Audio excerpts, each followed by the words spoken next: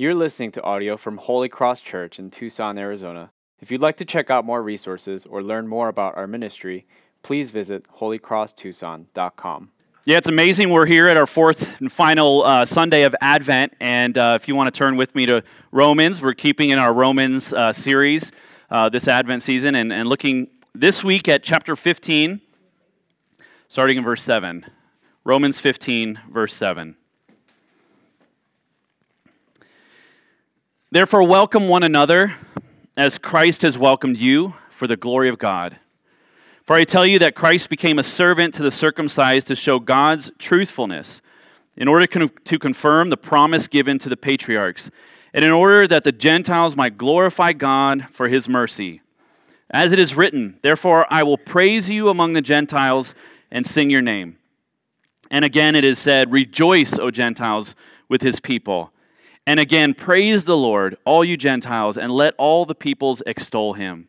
And again, Isaiah says, the root of Jesse will come, even he who arises to rule the Gentiles. In him will the Gentiles hope.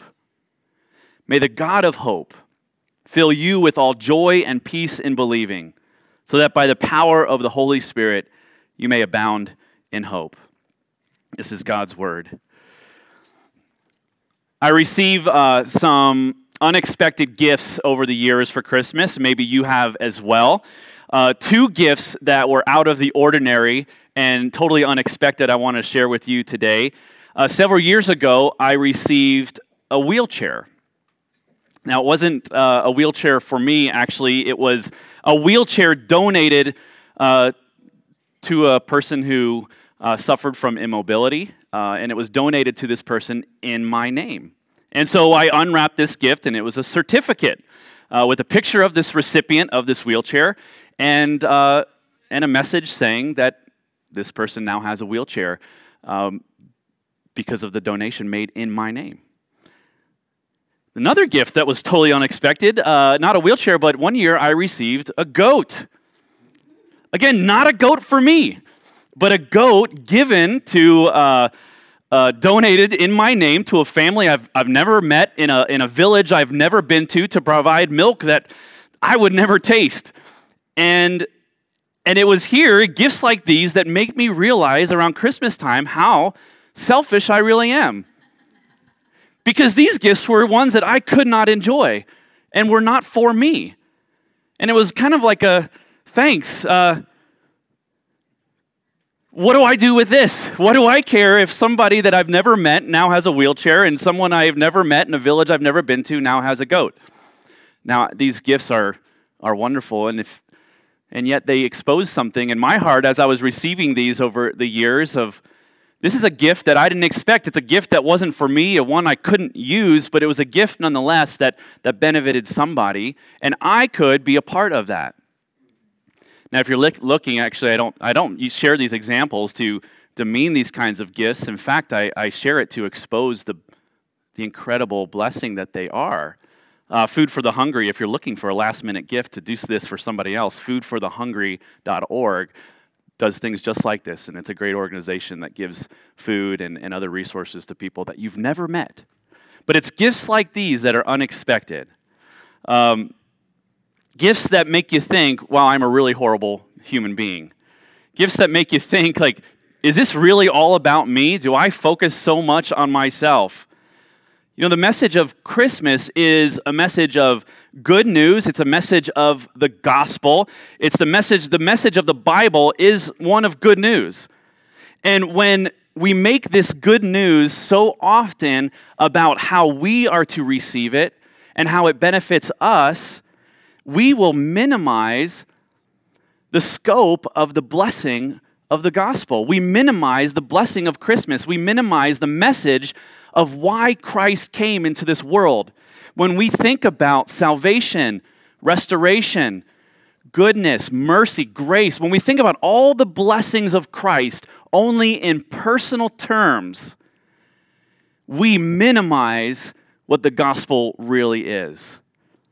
Remember, we defined hope. This series is called A Thrill of Hope. We're looking at how Christmas is, and the coming of Christ is one of hope. We defined it, hope is the desire of some good and the conviction that you will obtain it.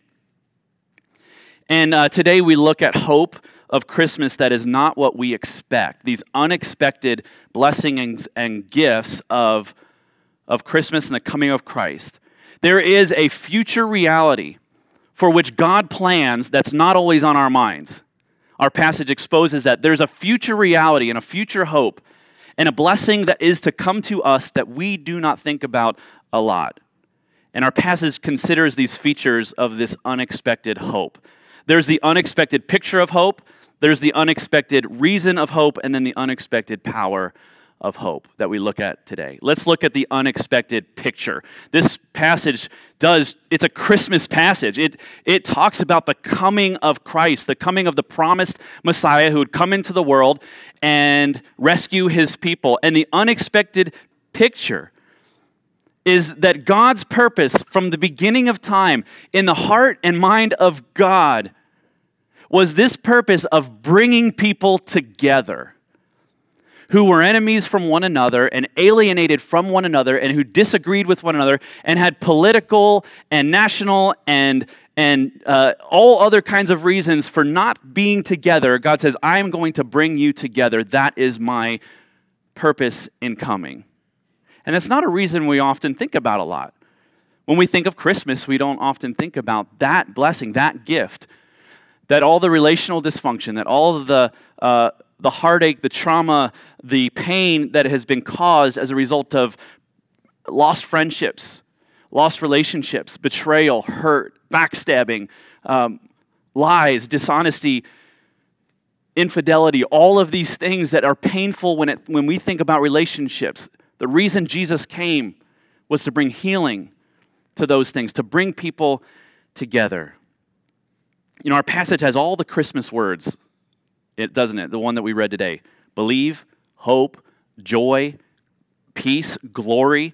Because this is a Christmas scripture, for it speaks of the incarnation of Christ, the coming of Emmanuel to bring healing to the world, to bring his promises, the promises of God, to be true to his promises to the patriarchs, as our passage says, the promises to Abraham, to Isaac, and to Jacob, to his people after him, his promises to David, King David, the promises to us that he will come. And so far, as very easy to do, we make these benefits exclusively about us. We make the benefits of Christmas exclusively about us. And this is unfortunately the way of the modern world. That Jesus is coming to take away all pain, and we think about our pain rather than the pain of our neighbor, the pain of someone else. Jesus has come to bring healing, and we think of our healing. Jesus has come to bring friendship. We think about the friendships that we long for. Jesus has come to bring salvation, forgiveness of sins. We only think about our sins. But here we see in the mind and heart of God is to send his Son to bring healing to relationships. There's a line in the Christmas hymn, Joy to the World, and it goes like this. The stanza is this: no more let sins and sorrow grow, nor thorns infest the ground. He comes to make his blessings flow, far as the curse is found.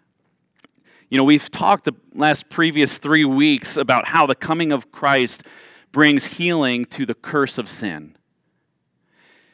And we often think about the curse of sin as it relates to us. And even last week we talked a little bit about, James did so well, talked about the curse of creation and the enmity between us and creation, and how all of creation groans for healing. But we forget that the curse of sin damaged not only our deep division between us and God, but also us and others, us and creation, us and our spouse, our family, our friends, relationships that have come and gone. We've turned the benefits of Jesus exclusively inward and made the benefits of the gospel strictly personal. My salvation, my peace, my hope, my joy, my love. And we look at the picture of hope that has to benefit other people, and it's like getting a picture of a goat that's been donated in our name and say, well, what does that have to do with me? But the hope of restored peace with others is at the core of God's purpose in sending his Son. At the core of Christmas is this message of restored relationships. Our passage gives us 4 evidences from the Old Testament of how that is true. Just one right after another. The Apostle Paul, the author of Romans, is going to the Old Testament saying, look, this is not something new. This was God's plan from the beginning of time, prior to the beginning of time, in the heart of God and in his mind. This was his plan to bring people together. God made promises a long time ago, and at the core of this promise was to bring people close who were different from each other rather than keeping them far apart. You know, first is a quote from King David in 2 Samuel. Therefore, I will praise you among the Gentiles and sing to your name. Why is he praising? Well, if you look at the rest of that, where that comes from, it's sometimes when you see an Old Testament quote in the New Testament, it's good to go back and say, well, what was happening there? What was that passage all about? Here's what David is praising God for. There was strife in the country, in the nation of Israel. There was pain. There was division. People who were different from one another fought with one another. They disagreed, and it kept them separate from one another. And David says this, you delivered me from strife with my people. You kept me as the head of the nations. People whom I had not known served me. What David is praising God for, he says, not only did you save me, but where there was strife with others, you brought healing. And I praise you because you have not only just brought personal salvation, but you've brought salvation to your people. This is the very heart of God, to break down the walls of division that exist among his people. The next Old Testament quote is from Deuteronomy 32. He says, rejoice, O Gentiles, with his people. God is bringing 2 very unlikely people groups, and he is saying, you can now with one voice praise God. There's this invitation. You were separate. You were divided. You were cast off. But now you have God's mercy, and you can praise God with one voice. The Jew and the non-Jew. They had religious and political and national differences, and here is God is saying, what I am going to bring you together with is not based on any of those things, but because of my mercy and my promise and my love to you. And they come together and they worship God together. Thirdly, there's an invitation that goes out not just to the Jew and non-Jew for their personal strife, but to the whole world, to all people. From Psalm 117, praise the Lord, all you Gentiles, and let all the peoples extol him. The group, don't you see, it's getting bigger and bigger and bigger. This is the movement of God's plan. In all of the scriptures, we see the truth of God coming to our hearts to forgive our sins, the truth of his rescue, and he saves us. And then this goes out further. This personal salvation expands beyond our own lives and goes out to our enemies and goes out to the whole world. This is why Jesus was sent. It starts with the people of God. It progresses to our enemies so that all people would be gathered in the praise of God. Part of the reason that the truth of God's grace has come to you is so that your enemies would know the truth of God, so that they would know his mercy, so that they would know his grace. It's not something we keep and hold inwardly and then say, well, and keeping people at a distance, but the very purpose of our salvation is to be a light to the world. The light of God has come into our lives and ought to shine forth for all the world to see as we praise him, as we live for him, as we worship him, as our life looks and lives differently because of our obedience and allegiance to Christ. Our enemies will see that and praise God. Finally, there will be a definitive sign to all people that hope has come, and that God means what he says, and his promises never fail. He will send a man, he will send a person, he will send a child, the offspring of Jesse, into the world who will once and for all break down the walls of division that divide us. Jesus is called the root of Jesse. Jesus is the one who comes into the world that was prophesied a long time ago from Isaiah chapter 11, which is a portion of Scripture that prophesies about the Messiah who will come into the world to signal to the whole entire world that those who are far off from God because of their sin will be brought near because of his mercy. What's that sign? Let's look for it. That's what the angels sang about when the star was in the sky to the shepherds, and the angels come and say, today in this city, the city of David. Who's David? The son of Jesse. Oh, it's getting exciting now. In the city of David, a Savior is born for all people. The sign has come. The one has come. The Messiah, the root of Jesse, has come to bring those close who are far off. He will come to turn anger of God from his people away from his people. His anger will be turned away. The anger that people have with one another will be turned away. They will be turned from one another. Jesus is referred to as the root of Jesse, the offspring of Jesse that would come to accomplish these promises. And the Apostle Paul in Romans tells us in verse 8 that the reason Jesus came was to accomplish God's promises. And what are the promises that we hope for? That one day God will break down the walls of division between people. Now, it's not just only that, but we often neglect that part of it. This is a way where God is showing us that it's not just personal, that the personal salvation that he has brought to us has real consequences in our lives and in our relationships. Over the course of the last year, here's the question I ask you, and I ask myself because I thought of this question, and I was like, I need to think about this too. Over the course of the last year, have you seen yourself move toward others who are different from you or away from others who are different from you? Over the course of the last year, have more walls of division been built up because of the divisions and conflict and differences that you see in your life? Over the course of the last year, have you become more aware of how like-minded you are with the people around you or how different they are from you? You see, this passage in Romans 15 is supposed to confront, because it's in the course of this message that Paul is giving to the church saying, we know there are differences among you. We know that there are political, personality, national differences. We know that there are differences.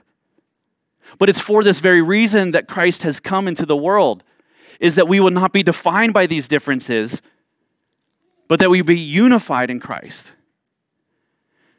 Division is the fruit of an antichrist state of mind. Unity is the fruit of the work of Christ through the Holy Spirit in our life. This is what Paul tells us. You and I know grief. You and I know betrayal. You and I know relational pain. Consider this. Jesus came not only to heal your sins, to forgive your sins, but he also came to heal the pain caused by others in your life. And he also has come to heal the pain that you have caused others in your life. You and I have caused relational pain. We have hurt people. People have hurt you. We are all guilty of that, and it creates just this web of relational mess. Jesus came to heal that. He came to give mercy. He came to rescue. He came to restore.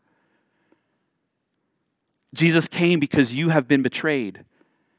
Jesus came because you have betrayed others. Jesus came because of the trauma and abuse and betrayal and the lies in relationship. He came because not only are we not at peace with him, but we are not at peace with one another. That's why Jesus came. Far as the curse is found, wherever we see the consequence of sin in this world, and not least of all within relationships, Jesus came to heal those. Christ came to break down every wall of hostility between you and other people. I wonder what it would look like for you just to consider, like in a moment, just think about where are you experiencing that pain in your life. I know we all are. It could be as close as your relationship with a spouse or a child. It could be as broad as just kind of out in the world as you see the brokenness in relationship of how people think differently and live differently, and it just kind of blows your mind that people would think and do certain things. There is an unexpected picture of hope here, and that is that Jesus came to restore even those pains. Now, I want you to realize that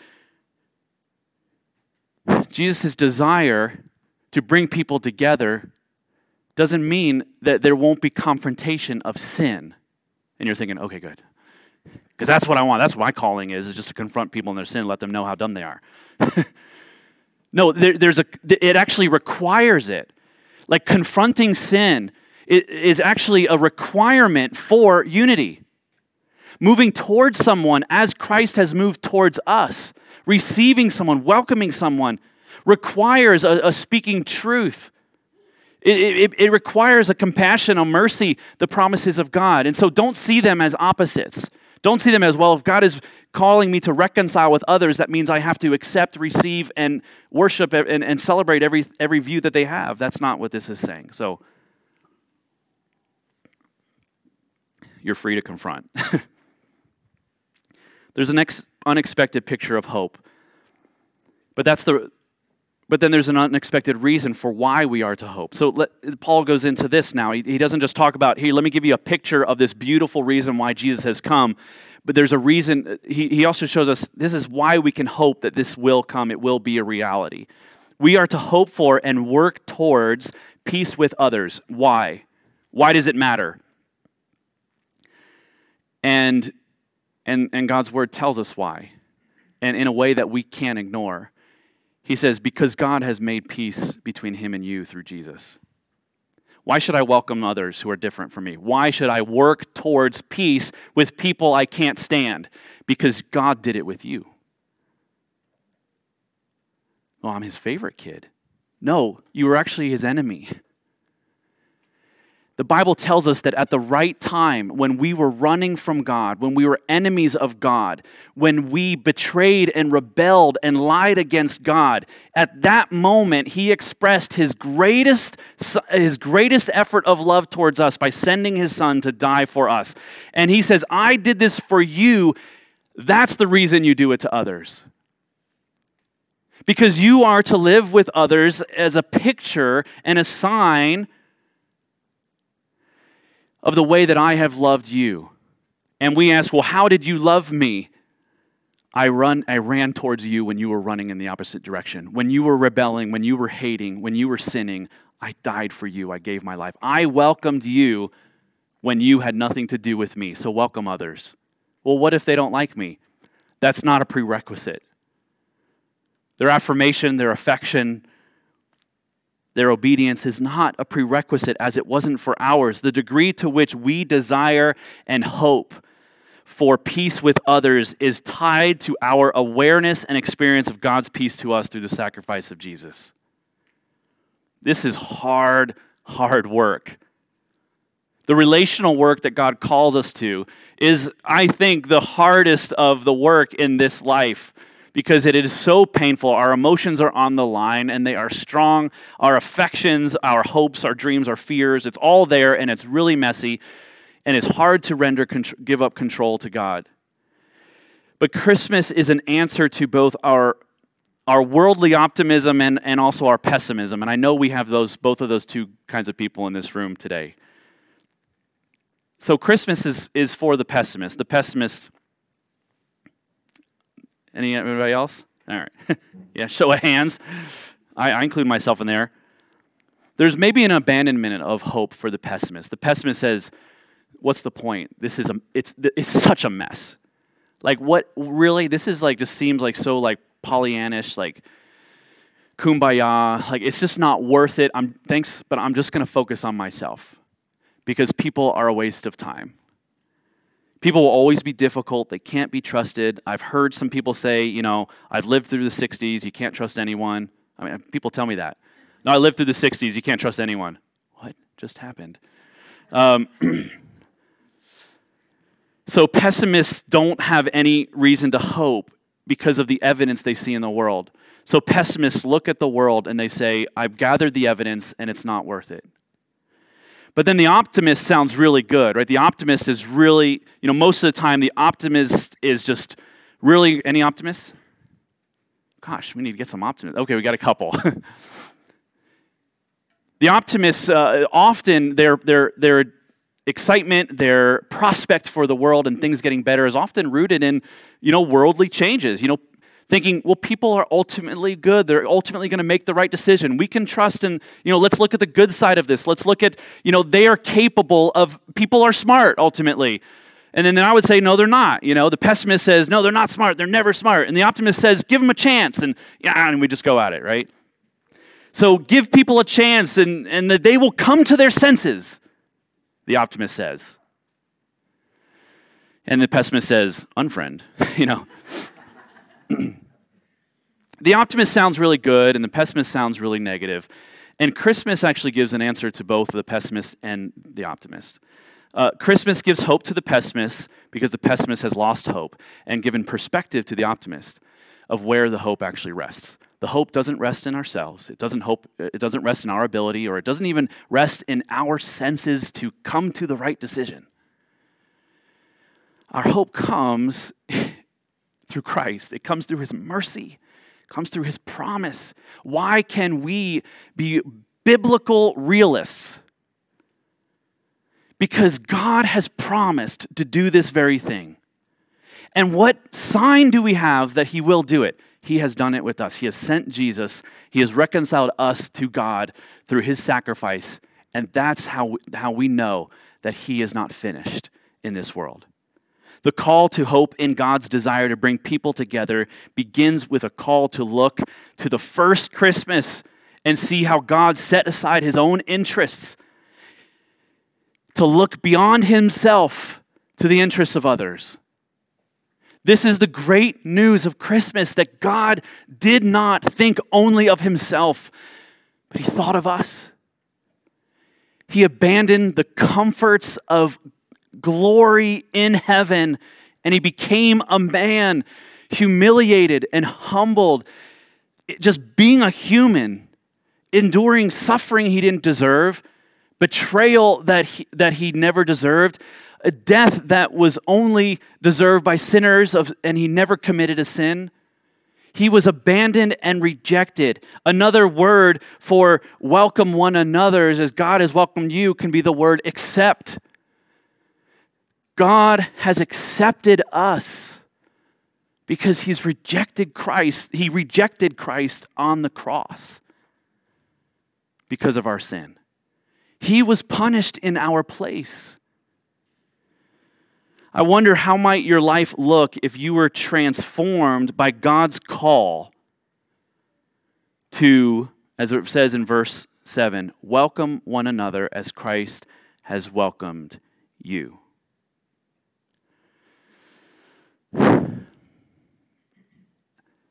What if you obeyed that? Just that alone. Let me make it simple, right? There's a lot that God calls us to, but just think about this and reflect deeply in your heart. Would your life look different if you started to live according to just that simple invitation? Welcome others as Christ has welcomed you. It doesn't say welcome others as you see fit. Welcome others according to their level of intelligence or reasonability, or reasonableness, or wisdom, or choices, or decisions, or record. Welcome others as Christ has welcomed you. We need to learn a little bit about how Christ has welcomed us. And this is where we this is where we cast our eyes now on Christ. We take our eyes off of the mess of the world and relationships, and we just think about the love of Christ for us. Well, he's been merciful. He doesn't give us what we deserve. He didn't wait for us to become lovable. He actually loved us in our mess. He didn't wait for your character to improve. He doesn't wait for our behavior to become obedient. He welcomes us. Again, that word, he accepts us when we were unacceptable because of our sin. The whole premise of the gospel is this, that we, deserving to be rejected by God. We're accepted by Him by mercy alone. The merits of Christ. That's the whole premise of the gospel. It is only as we understand that we are accepted by Christ, by His mercy, that we will be merciful to others and accept them in spite of their failures. This doesn't ignore that people hurt us. This doesn't ignore that people fail us. It doesn't ignore the fact that people are difficult. And guess what? We are difficult too. You're difficult sometimes. I'm difficult. Sometimes even when we do our best, we fail. There's some of us who are prone to legalism.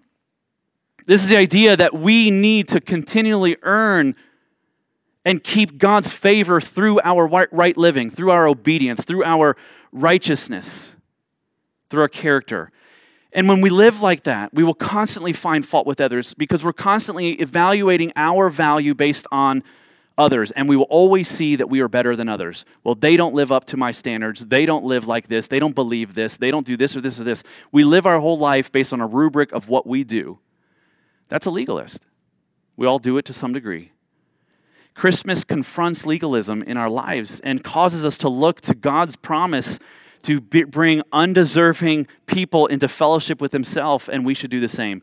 The core, at the heart of Christmas is God bringing people together. And so He says that's what we should be about. We should be people who seek after this, who do all that we can to be at peace with others. That as He takes down the walls of division because of His mercy, we should be examples of that. Without a grasp of the gospel, differences of opinion, differences of lifestyle and practices become insurmountable. Have you noticed that? Have you noticed how there's just some things you just cannot get over because of the differences and beliefs of other people? Have you thought to yourself over the course of the last couple years, I just cannot get over that they believe or do ... And that's not crazy thinking. That's actually pretty reasonable. That's what division does. When we build walls of division up in our lives between us and other people and then say, I can't get over that wall. Well, of course you can't. That's normal. To feel that feeling in your heart of angst, frustration, confusion, hopelessness is completely normal because those are the fruits of division. But the fruit of the Spirit is love, joy, peace, patience, kindness, goodness, gentleness, and self-control. Have you already forgotten? This is what God calls us to. In fact, the way that you can tell how much you understand the gospel is to look at how much you love people despite their flaws. Oh, I'm sorry to say that. We don't like to hear that part. We don't like to hear that part. That's painful. To tell that you understand and really grasp how Christ has welcomed you, because Paul says, welcome others as Christ has welcomed you. The deeper you understand how He's welcomed you and showered you with His mercy and grace will be to the degree that you can do it for others. Do you say, if God overlooks my sins through Christ, how can I fail to do this with another person? Do I think I'm more righteous than God? Accepting, of course, doesn't mean the refusal to confront someone in their sin, but it's never justification for hating another person. We can have a hope that one day peace will come to all the relational divisions in our life. Why? Because God has brought peace to the division between you and Him. That's the only reason that matters. And so this is hard work. So how do we do it? How do we do it? This is the unexpected power of hope. Finally, we look through this as Paul's walking us through. He shows us the picture. He shows us what it looks like. And he finishes with the power of hope. So how do we do it? How do we do this hard thing? When you guys figure it out, can you let me know? This is hard. I don't have the 7 steps. I don't have 7 application steps to put on the screen and say, here's how you do it. But what I can tell you is this where it comes from. and where it doesn't come from. It comes from God who empowers you and I to yield our hearts to him in worship. It comes from God. That's what verse 13 says. May the God of hope fill you with all joy and peace in believing, so that by the power of the Holy Spirit you may abound in hope. What kind of hope? Specifically here, it's the hope of the promise of God to restore people to peace. It is the promise of God to bring people together who are enemies from one another. First and foremost, between us and God, because we were enemies and he brought peace between us and God through Jesus Christ. Do you have hope for that? Do you have hope for the relational peace that will come one day? Are your hearts set on that? Wherever there is pain, do you realize, but I know this will be made better, maybe not in my lifetime, maybe not in my kid's lifetime, but I know there will be peace because God has promised it. He will bring it. It is at the heart of God to bring peace. I may not see it, but I know and I can live with certainty that God is a promise-keeping God. There is power that comes from God through faith in believing. That's what this says in the final verse in verse 13. In believing, it comes from having faith in God in what he has promised. It means it comes from taking God at his word and living according to that promise. Belief in our heart, not just this head knowledge and intellectual belief of knowing the story of God, but letting that sink down deep into our hearts and resting in the fact that what he says is true, even when the world around me gives me evidence to the contrary. You look around the world, and we mentioned this before in this series, if we look around the world to get our cues from the world for how things will go, we will feel so hopeless. We will give up, and we will just hunker down and just focus on ourselves and not think about anything else. But God has called us to a mission. He has called us to be a people of hope. He has called us to live in the world as good stewards, as servants, as evangelists, because he will complete what he started. That's why I would never say, I'd never call myself an optimist because I don't think I am, but I want to be a biblical realist. I want to trust in God despite the evidence to the contrary. God's plan from the very beginning was to demolish every wall that separates you from him, so that a people of God would be formed who praise him for the world to see, to praise him for his mercy, to praise him for his grace, so that no wall of division would remain between his people. We embody God's plan. We embody the hope of Christmas when we remember that he has welcomed us into relationship with him despite our failures, and we can welcome others and accept others despite their failures. The God who sent his Son into the world is the same God who sent his Spirit into your hearts. Verse 13 says this comes from God, and he really has given you the Holy Spirit through faith. He has given you the power that enables you to be this person, to live according to his agenda and plan for your life. Something special is coming. Can you see it? That's what we're doing in Advent, is we're trying to gain a perspective on what is real and true. Can you see it? Do you see it coming? Not just rescue from the world, but actually rescue of the world, of all of creation. Doesn't that sound amazing? That there will be no relational pain, that there will be restoration, that there won't be any strife. God's people are meant to see it, to know it, to embody it, because we have been brought peace with God through Jesus. It's coming. Wait for it. Watch for it. Hope in it. And live in light of it.